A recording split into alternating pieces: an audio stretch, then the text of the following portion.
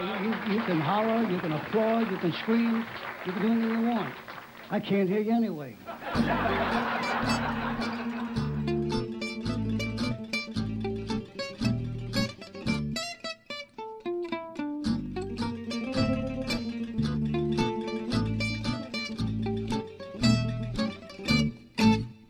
I'm here with Duncan Birmingham. So excited to have him back on the Salt Lake Dirt podcast. Writer, I first heard about him through his TV work like Blunt Talk and Marin, and then his short story book The Cult in My Garage became a fast favorite of mine when that came out. And then now I've been really looking forward to this. He has a film out. It's on Shudder currently. Who invited them? That's what we're here to talk about. Duncan, thank you so much for joining me. Thank you. Thanks for having me. Yeah, no, this is a treat. It's I'm happy to be back. Absolutely. So yeah, I'd been really anticipating because I've liked the other stuff you've done that I've seen that I've read. So I was pretty confident I would like this, and I was really intrigued that it was like a horror with some comedic elements. So I think first heard about it from you about a year ago. So it's been really exciting having that anticipation and then seeing your posts and some of the stills and then the trailer, and then I eventually did get to see it just a little over a week ago, and yeah, I absolutely loved it. It's such a great film. So maybe you could tell us, before we kind of jump right into maybe more of the details, kind of like the genesis of the film. Maybe tell us, give us a quick synopsis, a teaser for those who haven't heard of it or haven't seen it yet. Sure. Well, I'll start off. I'll just kind of give you the teaser. And now I'll probably mess up the log line, but it's just in a nutshell. It's about a couple that has a housewarming party, their new upscale house in the hills, and they are visited by some party guests that they realize they did not invite, and but the party guests turn out to be pretty fun, and they stick around for a nightcap, and as one nightcap leads to the other, our main couple starts to wonder if their new fun friends are really their new fun friends who live next door, or if they are duplicitous strangers with a agenda. So for me, and yeah, again, it's called Who Invited Them? It's on Shudder. It's also on AMC Plus. And for people that are like, what the hell is AMC Plus? I just have it as part of my Amazon Prime package. I didn't realize and everyone I talk to who has Amazon Prime seems to be able to watch the movie. So one of those two, but I will also give Shudder a little plug. You can get a free trial, and I watch Shudder all the time now that I've had it the past year. And the genesis for the movie, yeah, I mean, like you said, I usually work in TV, and I know you've had a lot of some people I've worked with on here. I just was at Skylight Books here in Los Angeles to see our mutual friend Jonathan Ames do a reading of his new book, and I'm going to dig into that tomorrow. It's great. Yeah, I worked with Jonathan on a couple things, but most prominently Blunt Talk, and worked on a show with Mark Marin called Marin. I sent Marin a link to the movie. Hopefully he likes it. And yeah, but I started in movies when I first moved to Los Angeles 20 years ago. Sold some movies, never got anything made. Moved to kind of TV, but have always been making short films, and have been trying to get a movie made forever. And had a dramedy movie called Almost Genius that I still really want to make. Maybe I was peddling this movie for years, an embarrassingly long time. Could not seem to get any money for it. And then I kept meeting with a producer friend, and every time I met with him, he would have produced like another 2 or 3 movies. I was like, where are you finding the money for these movies? And he really encouraged me to try and write something in the horror vein. So I wrote a couple scripts in that vein, and this one was the most, I thought, successful of them.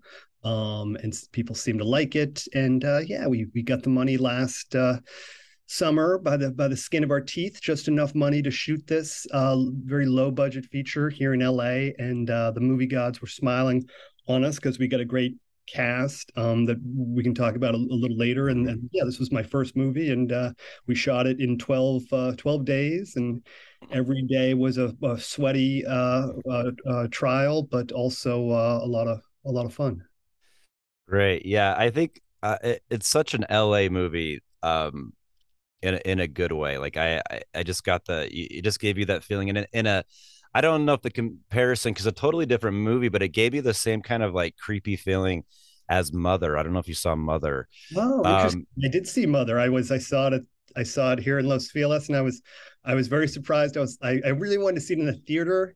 Even though I didn't love it, I really wanted to see it in the theater because I wanted to see if anyone was walking out, and nobody walked out. And I always like, so take that as a compliment, because I know a lot of people, like, there's a lot of mixed feelings on that film, but like totally different kind of movie, but this kind of like creepy feeling of people not going away is terrifying to me. And I think uh the way you portrayed it was, definitely in like a realistic, it felt so real. And those like the actors, yeah, we could talk about them, because the couple who show up at the house, they are like the most charming couple you could possibly find.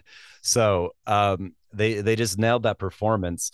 um I guess I'm curious about the casting of the film, and maybe you could talk about the four main people who were kind of carry the whole thing for the most part.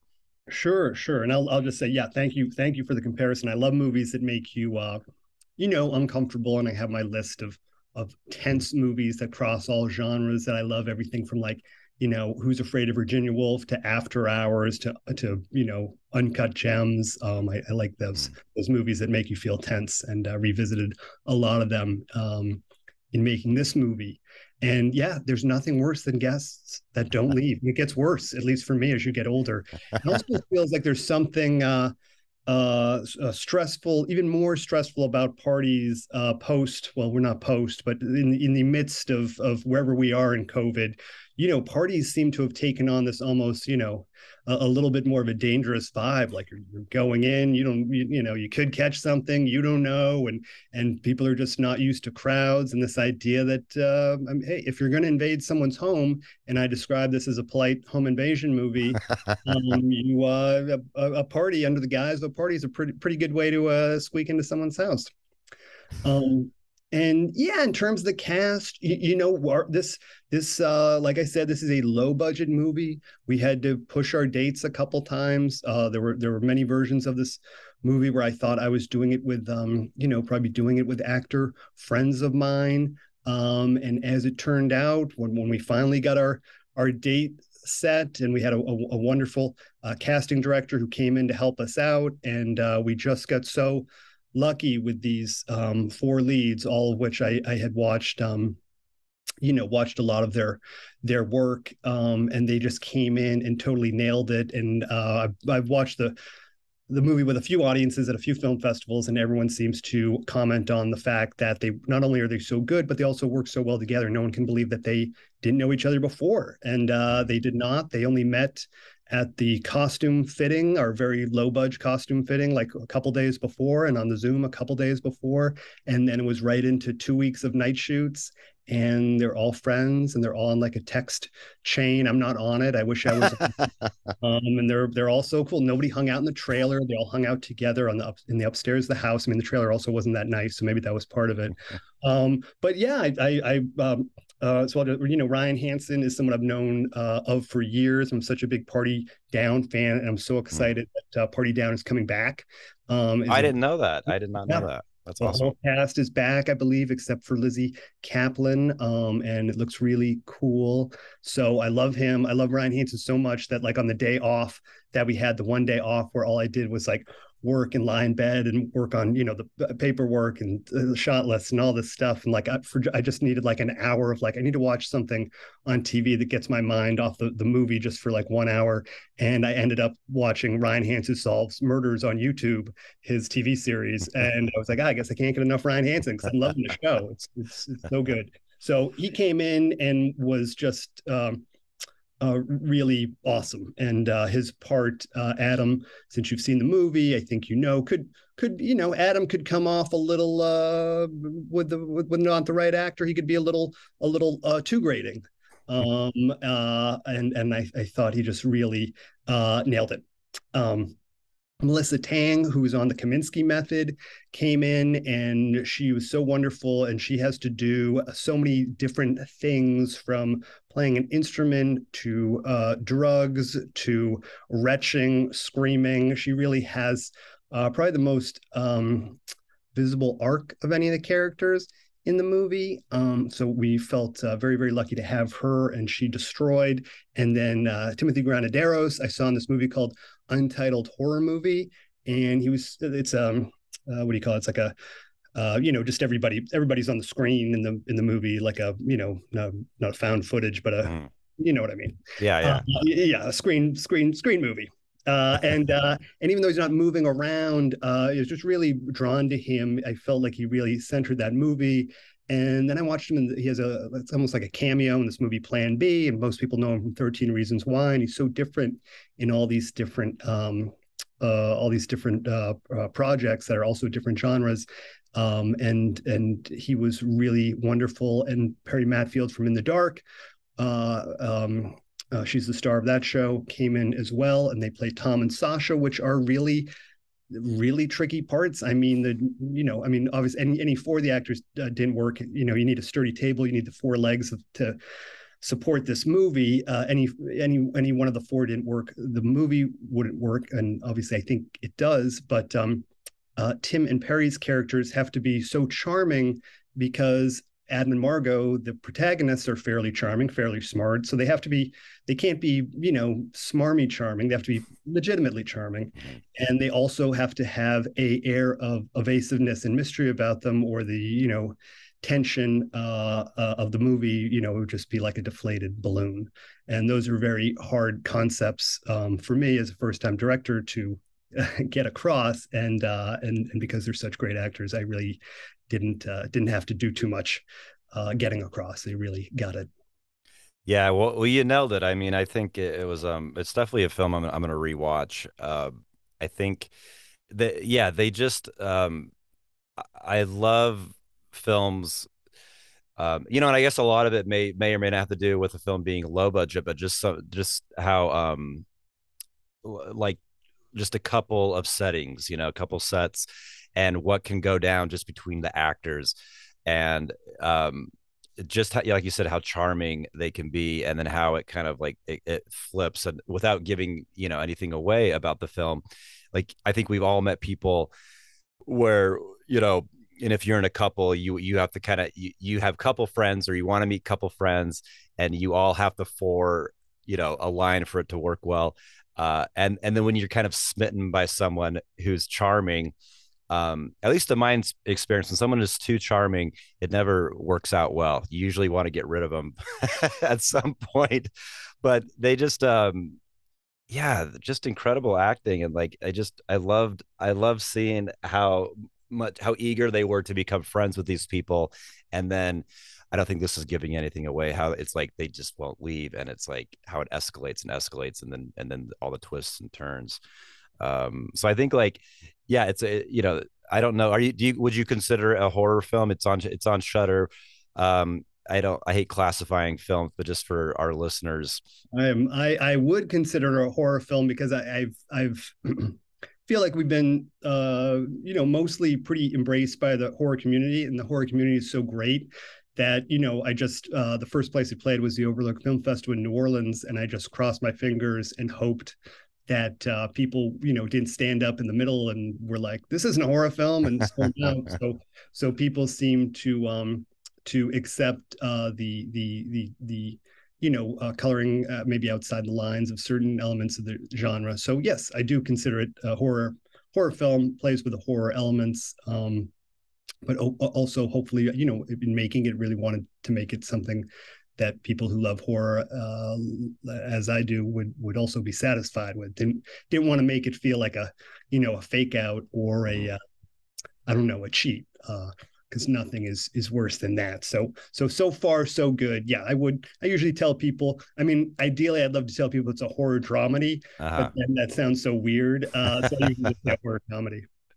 I mean, it's just a good film. That's what I'll tell people, and tell them where to find it. But I love, I'm a big fan of yours, and in your short story collection. Uh, it just, I mean, obviously you're the same writer of the film as these short stories, but it has this like slow burn that has, I think, a huge payoff in some of those short stories. Like, I'm thinking of one in particular, the name that the title of the book is taken from, just like that, Sure, the that cult kind of, yeah, garage. that the cold in my garage, like the just, I would consider kind of a slow burn that keeps getting like weirder and weirder and darker in its own way. Um, and it just like massively interesting with the character development and yeah, I don't know, I just can't say enough good things about it. And I was very excited that I, because sometimes you're nervous when you're a fan of somebody and you watch something, and if you're like, I don't know, because I haven't, this is your first feature film, I was assuming I would like it, but I ended up liking it a lot more than I um kind of had expectations for, so that was always, yeah, that's always cool when that happens, and I can speak highly of it. And now I'm like, because horror is not a genre that I've, not that I don't dislike it, but I've just never been drawn to it. And I think it's just such a, kind of like with sci-fi, I've never been into sci-fi just because there's such a huge amount of it. Like I don't even know where to start unless I have friends who are into that specific genre. So I think like this film being on Shudder, and after I got sent Yearling, I've been getting more. I haven't had the chance to watch some of the newer films that are coming out on Shudder. They've been sending me, so I'm excited to start kind of digging into that like genre, because I don't think I realized how big it is in on a like a on a lower budget, but just like quality films. I mean, it seems like there's quite a bit out there, and with these, I saw the posts that you made um, at that convention you went to, and that looked like a lot of fun. So it just seems like a very cool community, and with a lot of great stuff out there. Very cool community where I'm like, oh wow, there's people are really passionate in a way that yeah, like I said, I was trying to put together what I would call a dramedy film for a couple of years. It just didn't seem to be able to get people excited about, or excited about to enough to throw down a chunk of money. So I see why horror has such a great infrastructure of fans, and it's really been great. So yeah, I mean, I just watched. I didn't even know I was a fan of folklore horror, and I watched the Shudder's got a great 3.5, maybe it's a 4-hour documentary on folklore horror, and I was Mm. like, oh, I know The Wicker Man, and it was fascinating. It's really fascinating. I was writing down so many different movies that now I want to watch that are kind of in the Oh, folklore cool. horror range. But yeah, as a kid, I mean, I was a super scaredy cat, very scared. I mean, movies, my first horror movies would either be movies that, as a aspiring cinephile as a kid, I felt like I had to watch because I was like, all right, I'm really scared shitless of The Shining, but I'm gonna watch it anyway because it's Kubrick, and I was Mm. terrified. Same thing with The Exorcist, or be like I'd be at a sleepover and someone's throwing on Silent Night, Deadly Night, or Friday the 13th, or Black Christmas. So they started to seep in, but only because not because I was seeking them out at first, because I was so a little scared at first. Yeah, and I dove in. Oh, that's funny. I find like the older I get, I'm getting more into genre, like even with like specific, like with like mysteries, where I've always been kind of hit or miss with different things. I think I've always kind of like literary fiction, but now that I don't know, like I think Jonathan Ames kind of like helped me pivot into like um reading a lot of these specifically like mystery genres and thrillers. And he made a, I'm sure you've heard him say the same thing. It's like you kind of tap a vein with like some of these writers when if they repeat a character, or just kind of like the tropes when it's done, and when it's done well, like what to expect, but then you're always kind of like surprised when it's done well. So I think that's what's so cool about horror or sci-fi or mystery or whatever, when it's like you kind of have this expectation of what you're getting, and then if it's done well, you're always surprised because there's always like a new angle to take a spin on the classic genre. So Yeah, and I was surprised, like with your film, just like I said, we're not spoiling anything, but it just like the twists and turns it made was just like awesome, and how it all kind of like tied itself together, and that's why I think it definitely deserves a rewatch or two. Um, because it must have been I don't know, like was it a fun one to write? Was it a quick script to write, or was this how long did this take you to do the writing process? I think it was a fun one to write. That might just be comparatively to the script I'm trying to write now. That a, kind of a marries there's a slasher element. There's also a rom-com element, and it seems to be taking a very long time. Where who invited them? Yeah, I think in comparison to other scripts, yeah, I think it was a few months before I had a vomit draft. It was a fairly quick vomit draft where I kind of did the shortest version.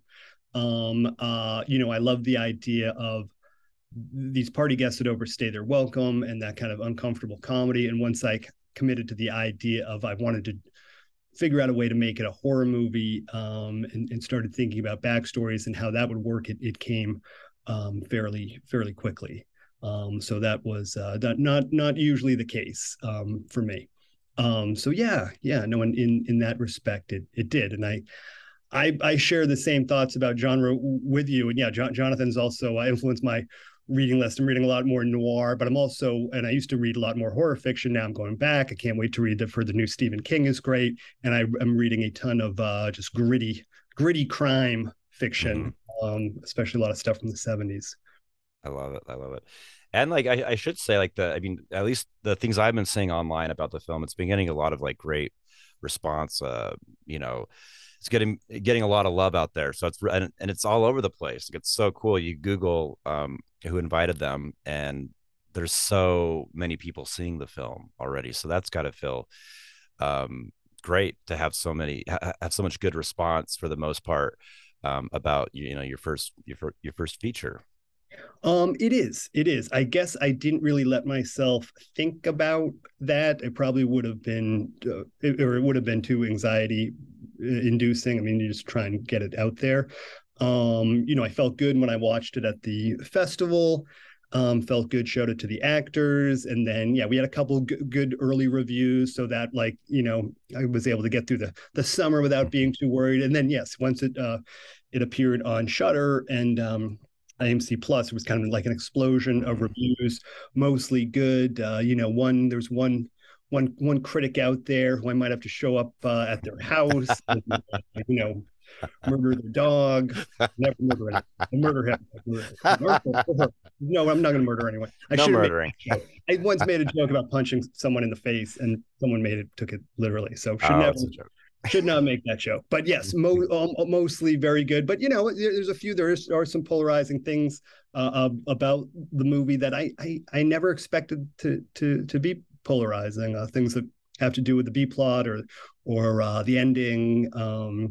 But yeah, overall the response has been really great from like a wide range of people. Like I can never sleep, and so now I'm getting up like checking tweets and stuff. And last night there was this tweet, a really complimentary tweet about about the movie from a woman who has a blue check on Twitter and seemed to have a lot of followers. I'm like looking her up, and she's like gives TED Talks, and she's like the ultimate sex tech entrepreneur who has all this huge business. And I was like, wow, I don't know how she found this movie, but That's great. she really loved it. So and she was like shouting out all the actors. So it seems to appeal to it's a bunch of people. A lot of people seem to like reluctantly like it, which I kind of like. They're like, I don't usually even like horror movies, or like home invasion's kind of creepy, but I like this one. So that's always nice to hear. And I don't think anyone can not be kind of brought in by the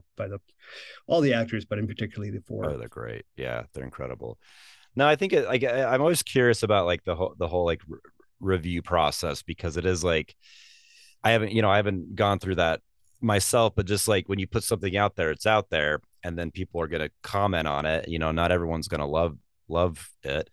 And I think it like I don't know. I admire people like Bruce Wagner, who are a mutual fan of how he, like, Yeah. if you go on, you go on Amazon or Goodreads on any of his books and talk about polarizing, like people, he'll have like 5 stars, 1 star, like the worst writer ever, like horrible, and they're so like scathing about some of his books, and then people love it, like we love his work, and I don't think he cares whatever side of the camp you fall into. I don't think he really doesn't seem to phase him at all, which is such a cool thing. And so I love when there is that huge, like, definitely not in your case, but when there is that huge polarizing impact, it's like that's a good piece of art, because I mean everyone's not gonna love it. So it was always kind of interesting what they pick apart, what they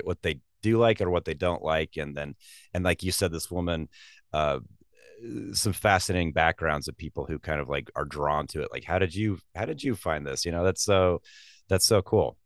Yeah, I mean, I feel like if I did a deep dive on her, I'm imagining she's must be a horror fan on some level. So that's another cool thing about the genre. It attracts all kinds of people, and most just seem so passionate. So yeah, but don't worry about us. We got our 1 star reviews out there, not professional ones, amateur ones. So we're still in the art camp. Yes, I love Bruce Wagner too. He doesn't give an F, it seems No. like. Um, so cool. But yeah, I mean, the other thing I didn't realize or really think about was just how many places there are now to review movies Mm. as fans. I mean, so you have Shudder. People leave like 4 or 5 skulls or 0 skulls. You can review it on Shudder. IMDb, Letterbox. I think there's like 500 or 600 reviews on Letterbox. Rotten Tomatoes Whoa. Yeah. its audience score. So please go score it positively on all these things. But yeah, it's like, God, I've never, I mean, I'm on Letterbox, but I never write reviews on there. Like Yeah. there's a lot of fan or non-fan reviews out there, and a lot of different ways to kill some hours if you can't sleep scrolling through them, which I'm trying not to do. Yeah. But yeah, but It seems like hard not cool. to. I'd be so curious. Like if you put something out there, it's like I don't want to know, but you can't help yourself. I mean, it Yeah, seems like. I'm taking peeks. I'm taking peeks. I want to uh, beat myself up. I'll look at the not great ones. If I'm feeling good, then I'll look at the good ones, make myself feel better.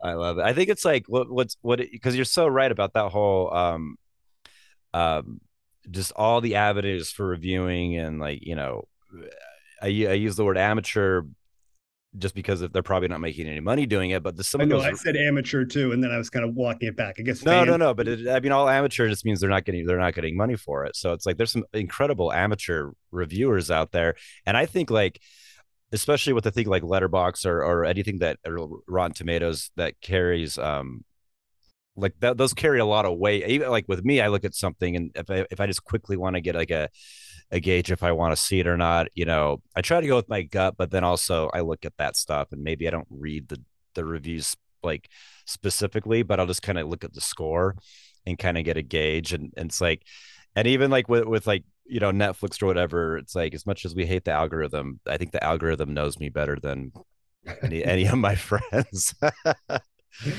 Well, I'm the same way. Like in public, I'm like, Rotten Tomatoes is ruining cinema. You can't do a score in cinema, and then I'm going to the movies. I was like, I'll just check out the rating. If it's at least got an above 70. Yeah, So it's kind of like this collective group of like amateurs with no disdain attached to that word have become like in my opinion like more powerful than some of the classic reviewers from like of old like newspapers and stuff. So it's like it carries a lot of weight what the public thinks. It's I don't know, it's interesting how things have kind of shifted. yeah, it really does. Although the as problematic as Rotten Tomatoes is, the nice thing is that I don't know whatever they have some criteria for the for what they call the critics' tomato meter. Mhm. I actually never really even paid attention to the audience meter until this movie came out, where I'm like, Uh-huh. I know that, like, okay, if the popcorn's like spilled, that's like a certain thing. And like, like, all right, because as long as our popcorn's upright and the tomatoes upright, we're all good in the hood. But yeah, and there have been some nice reviews on Twitter from critics that I like, but but then I haven't seen them. They haven't come up as like reviews that they've written. They're just like comments on Twitter. I'm like, oh, I wonder if this person's going to write a review because they're tomato approved. Basically, I've become obsessed. I started off this conversation like I don't care about reviews, and now I'm revealed myself to just be this, yeah, just review checking dork. Well, I think if you open up that door, it's hard not to like go down. It's either keep it closed completely and not look at it at all, or if you crack it, you're gonna you're in, and it's good. It seems like a hard thing, but that is, I mean, ultimately, it is like, you make a film because you want an audience to enjoy it. I mean, there's obviously other reasons, but that's got to be satisfying when, especially with like at a festival or at a like one of these conventions, when you can see it with an audience of people who are passionate about that genre. That's got to be very fulfilling and cool, just to like hear the reactions of the crowd and maybe talk to people after. That's got to be an awesome feeling in the end. Super cool. I wish I could have done it more. Like I said, went to New Orleans. It played Fright Fest in London, which looks so cool, and there were so many good films playing there. But that was kind of close to our LA premiere here, so we had an LA premiere, played at the Lemley, and had a party after. Yeah, seeing it in with an audience is really fun, especially as it starts. Because people don't know, can I laugh? Am I supposed to laugh? And then people end up laughing. Kind of laugh for like the first 3/4 of it. Then it gets pretty silent, and if you hear a little gasp or two, that's really cool. Or someone was like, don't do that when Ryan's character, in the last 20 minutes is walking outside with certain neighbors. Yeah. So all that is really cool. And just I would just say about the reviews again, I think part of the reason, or anyone would be so obsessed with them is because you are, as the movie's out there, it's not like it's playing at a local Cineplex. You are trying to think of like, how do I promote this thing? Mm-hmm. Because even though we are on Shudder, and Shudder's got a great team, you are kind of, it's you and the other filmmakers and producers that you work with are pretty much the tip of the spear for PR. So you're trying to send out emails and tweets and just and try and like let people know about the movie in a way that's not just like, hey, I made a movie and Ryan Hansen's in it. You want to give them something and be like, hey, this person liked it, or Dread Central or Fangoria or whatever. So you do end up kind of got to wallow in the muck of the reviews no matter what. Unless you are, a success or something. Bruce Wagner. Bruce Wagner. There you go. No, that's so cool. Like with I think just with like we're coming out of, like, obviously we're still in the pandemic, but there is this kind of like coming back into like you said, we're going to parties, but still feeling that maybe anxiety that was never there before, or a different kind of anxiety. Or film festivals are essentially back. That maybe some hybrids are going on, but we're pretty much back into in person, and so it is kind of like I don't know, maybe I'm kind of just going off on a tangent here, but it just seems like when you create something. I saw with so many filmmakers during the festivals that were all online, how there was like, they were really trying to make the best of it. And I think there was a lot of positives that were able to be taken away from those online festivals. But there was also this huge detachment that felt like, is this even real? Like, I put this out there, but I'm just on this Zoom call with somebody. That's got to be, when you put something out there, if it goes on a streamer or you put out a book, especially, you put out a book and there's like just a few events, it's usually over pretty quick. And then it's like, it's just out there in the world. I don't know if I had a question or a point to that, but it's got to, No, I relate to all that. I mean, as you know, I was lucky enough to be on this show for the book, The Cult in My Garage, and that came out. We were pretty in the midst of a juicy COVIDy part of COVID at that point. So that's also an indie book, basically, not a lot of press events going on for that. So I was able to muster up a few. And also really when that book came out, we were just starting to shoot the movies. So I did not really get to promote the book as much as I would have liked to, because we were in a house all masked up and like in the dark, shooting a movie and trying to, figure out who was who, because everyone's wearing a mask and all that. But yeah, I agree. It feels like we are in kind of an odd time where parties, big social gatherings. I find myself being like, if I'm in real life with people, I'm like, oh, this is exhausting. Maybe Zoom wasn't so bad. And then I'm back on Zoom. I'm like, oh, I need people. It's very hard to find the balance. I used to be good at parties, and I know a character in the movie says that the bizarre things that have come out of my mouth at parties. Someone I hadn't seen for 2 years was like, oh yeah, I was like, how are things? Oh, I got a divorce. And I said, where does your ex-wife live? And like, I was like, that's the weirdest thing. I don't know what that even means. And then I just let it hang there, and it wasn't good. I was like, that's not a good question. Well, I don't think you're the only one. I think like I've been to parties. I went to dances with films last time I was down there, and just like kind of like a social mixer. And I'm like, because I hadn't done one of those and since well before the pandemic, and it's just this awkward, like, I'm like, I didn't realize I was that awkward in person. I guess, but it is because there is like this, you want to have a good time, you want to show interest in someone, and then you can you can seemingly cross the line or just say something that you're like, oh, why did I say that? Why did I say that? And they probably don't care, but it is like we beat ourselves up because not used to doing it, on that level. It all feels a little fraught. Well, did he tell you where his ex-wife lived? It was this awkward silence, and I don't even know his ex-wife. I don't care where she lives. I just, in my mind, that seemed like the logical question. So it just hung there for a second, and then I think he took it as an opportunity to really divulge. He was like, well, she moved to wherever she moved to, like Calabasas. She was having an affair with this person she works with, and this and this and this. So he just kind of like opened up the Pandora's box of his divorce. So I guess in one way, I guess it was a good question. In another way, I was punished because I don't know if I really wanted to hear it all, but I appreciated him sharing. Yeah. Well, you probably helped the guy. He got maybe some free therapy. Out of the whole thing. Oh, that's funny. So that's an icebreaker. You can use that in any part. Where does your ex-wife live? Huh? Cool. What you doing right now? Get her on the phone. Well, cool. So anything? I guess I'm just thinking. Now I want to get a Shudder subscription, because now I'm kind of intrigued. So anything else?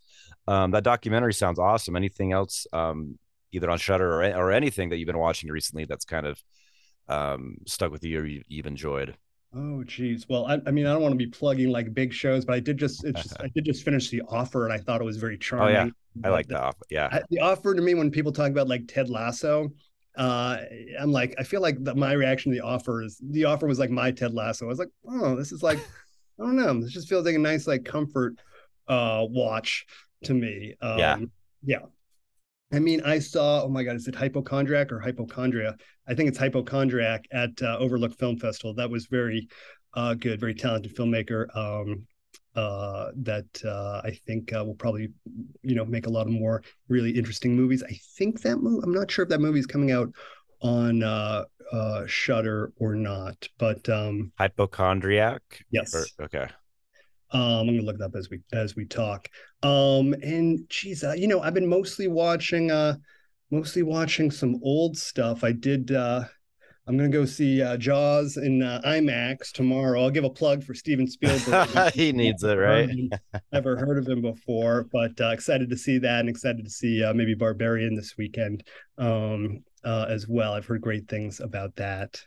Again, I don't know if I've seen anything else that's been on my radar that was really blown my mind. If you want a book recommendation, I read Cutter and Bone I tweeted about this a while ago. Yeah.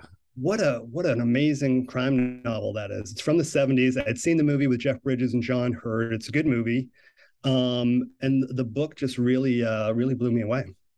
I'll check it out. That's no, that's great. I love like um I go through like phases where I get like obsessed with a certain decade, and I think I need to revisit the 1970s in film and in literature. You know, I think that was just a great decade. I mean, I guess I'm going through the same phase for 30 years because I feel like that's it for me. I'm just like bouncing around the 70s. I don't know if I'm ever going to get out. I also, I don't know if have you had Matthew Spector on the podcast? I loved his book, Always Uh, Crashing in the Same Car. what's it called? It's called Always Crashing in the Same Car. Is Okay. that the Bowie song title? It's a nonfiction book that he wrote, and I wouldn't do it justice describing it, but if you're interested in LA of the Mhm. 70s, Oh yeah.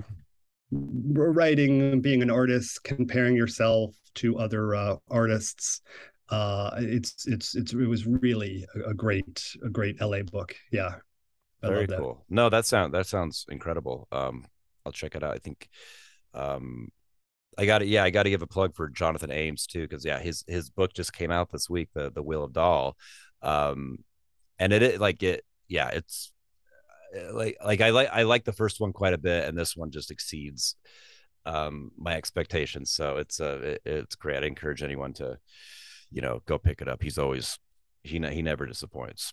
Yeah, he's great. Yeah, I don't know. Oh, I went down kind of a rabbit hole of Claude Chabrol movies. I don't know if it was on Criterion or Canopy. Was not familiar with really that filmmaker. I ended up watching The Ceremony, La Ceremony, and The Cousins. And God, what an amazing filmmaker! I guess some people talk about him as like the French Hitchcock. So been digging into his filmography a little bit. Cool. I don't think I've seen anything of his before, so I'll and Yeah, I would check out the ceremony has she's one oh god is it oh my god, I'm forgetting the actress's name. She's in The Pianist, and she always plays very ice cold characters. I have a pin saying I love her. I should remember her name. Isabelle Hubert. okay, okay, cool. I'm sure I'm mispronouncing it. Um, no, I'm excited because we I just finally got access to Canopy. Our library got it, so very excited to start digging into that. And then I have the Criterion, so there's always great stuff on that there. Oh, Canopy is great. I'm doing a pick your favorite movies on Canopy type thing that supposedly they're going to put up because I was tweeting about how much I loved Canopy. Nice, that's awesome. Yeah, the movie was Hypochondriac, Addison Hyman, and I met Addison, liked him a lot, and it's a very personal drama story, and there's a horror element, and I thought it was super cool. Very cool. Well, there's some great recommendations for everyone.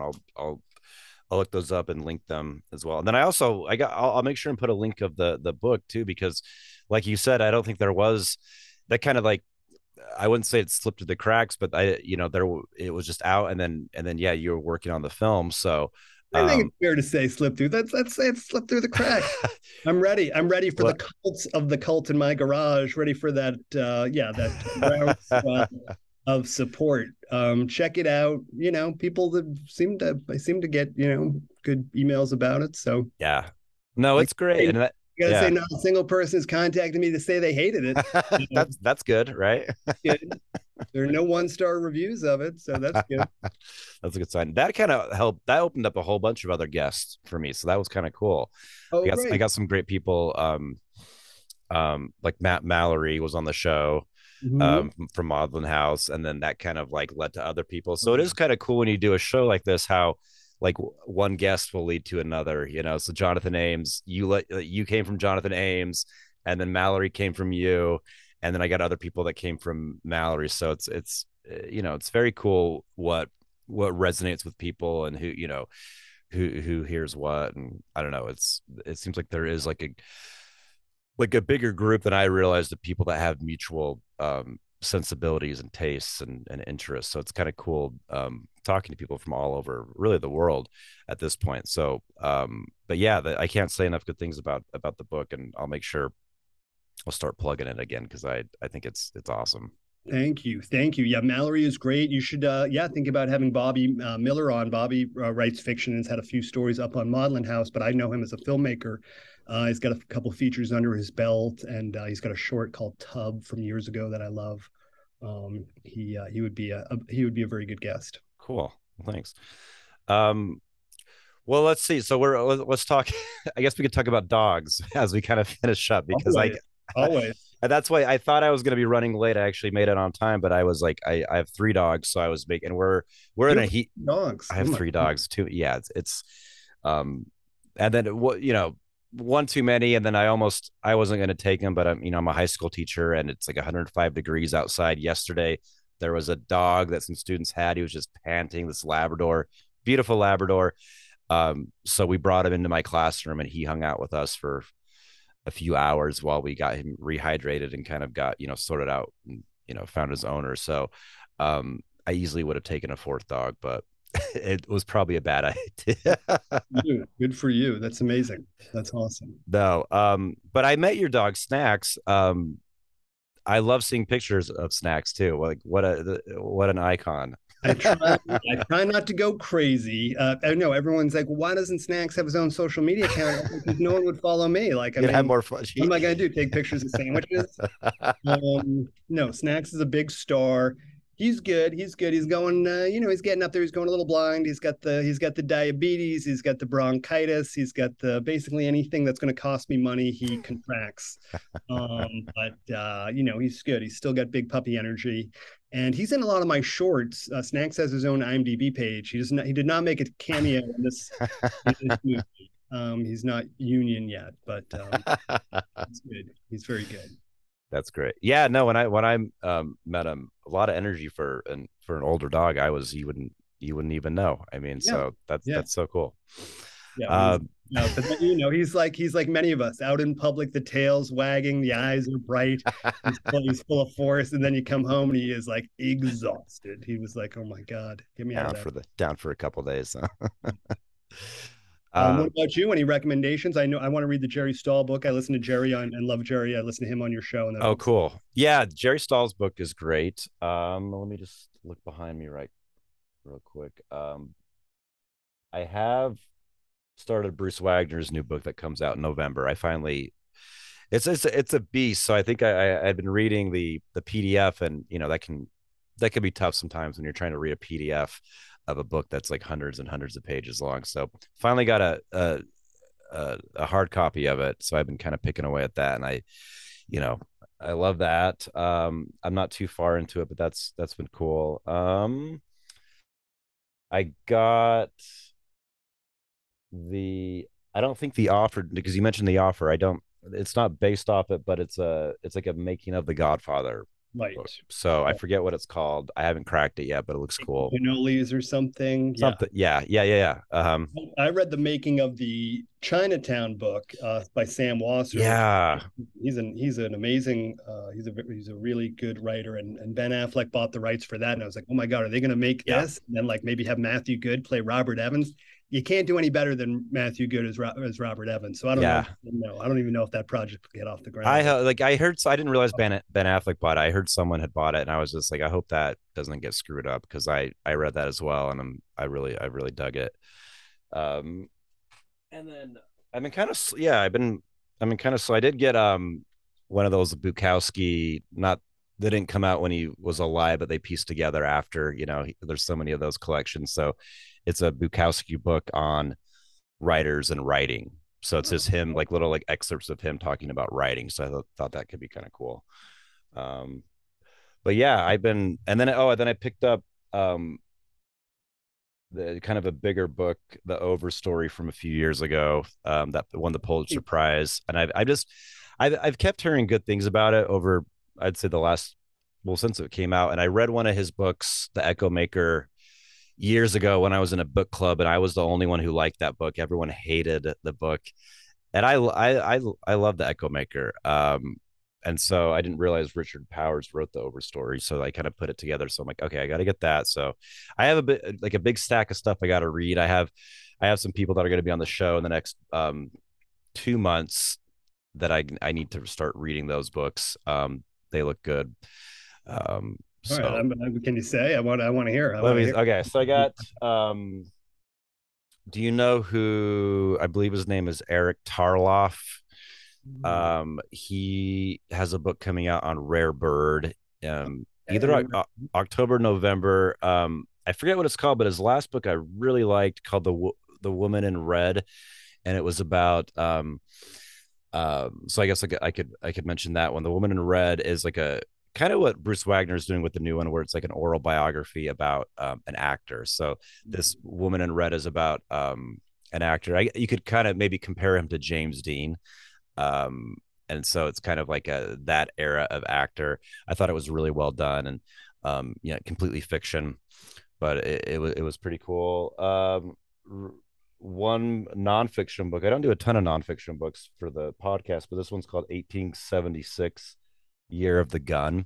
I'm talking to that guy in a couple weeks, so it's just about weaponry and guns, something I know nothing about. So and it's like a western, so I thought that could be kind of cool.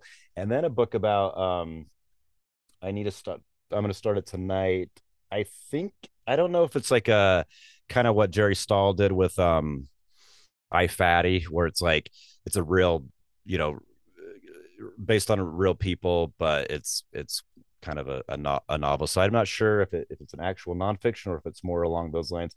But it's about John F. Kennedy when he was in prep school, like a young teenager, and I guess he was, according to the book, he was kind of like a bit of an outsider. So he hung with like a small group of kind of like misfit boys, and they like made their own little club and did pranks and different things. So that one looked pretty cool. So That sounds good to me. I'm I'm a masshole and a bit of a yeah, Kennedy file, so that let sounds. me grab it right here because it's like it definitely struck my my eye when I first heard about it.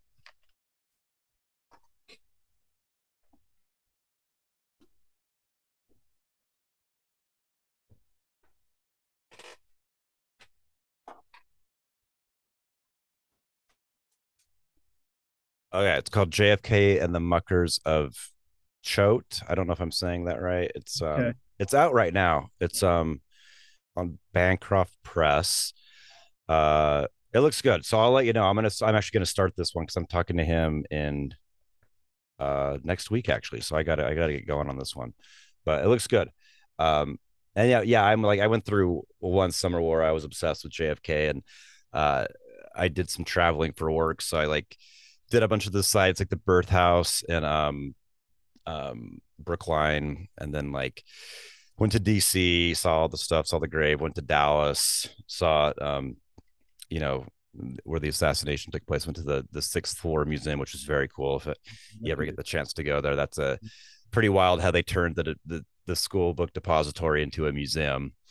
Um, so yeah, it's and it's like I don't think there's a I think someone bought the rights to this too, and like the guy I was dealing with at the publisher, he was saying there's never been um a film like a first person JFK film. It's always been, and I don't think, and I was like, I don't think, to my knowledge, I don't think I've ever seen anything with where he's like the character. It's like Right. it's always about JFK, like and he's around there, but it's never like a movie of JFK. So I don't know, it could be kind of cool. So I'll let you know on that one, but um, it seems like a good book.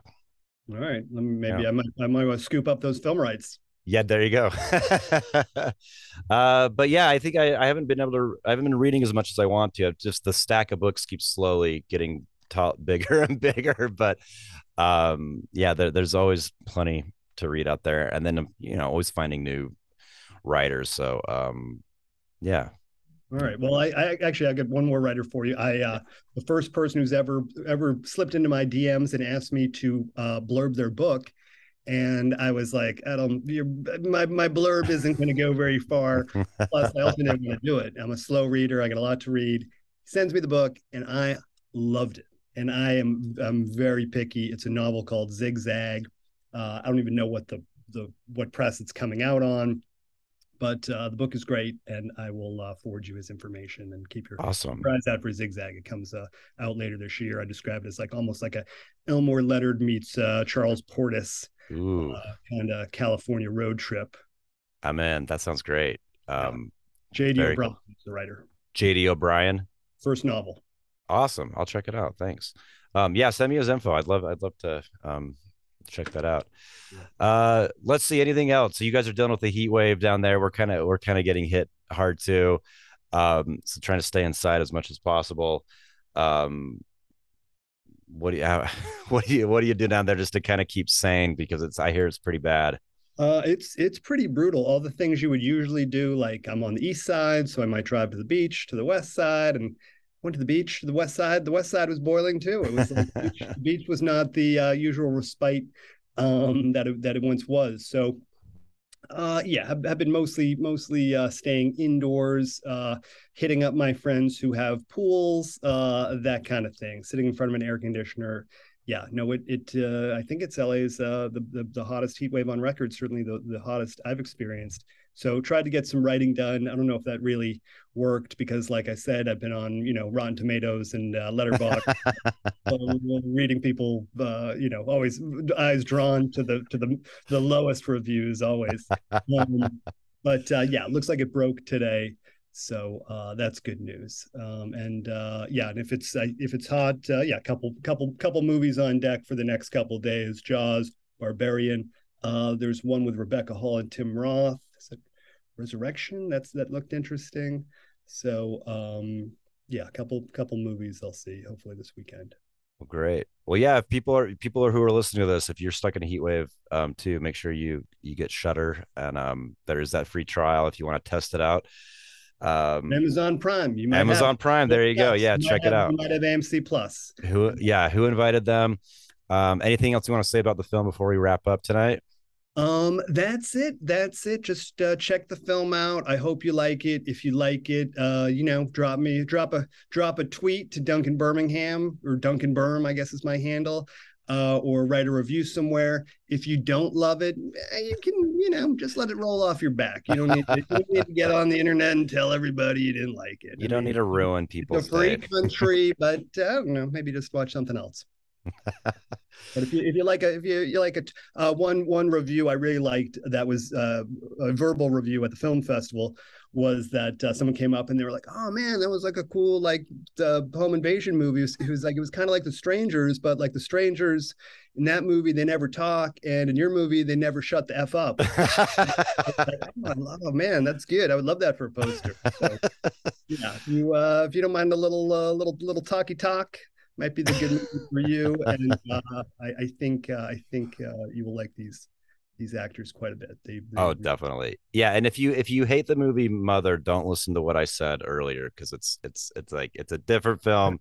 It just gave me the same queasy feeling, which is a good thing. I love that. Yeah. It's fake. I mean, people influences were a lot of home invasion movies and angry drunken couple movies. So everything from Who's Afraid of Virginia Woolf and Cassavetes and The Celebration to movies like The Invitation and Cheap Thrills and The Strangers and Straw Dogs. Those were all.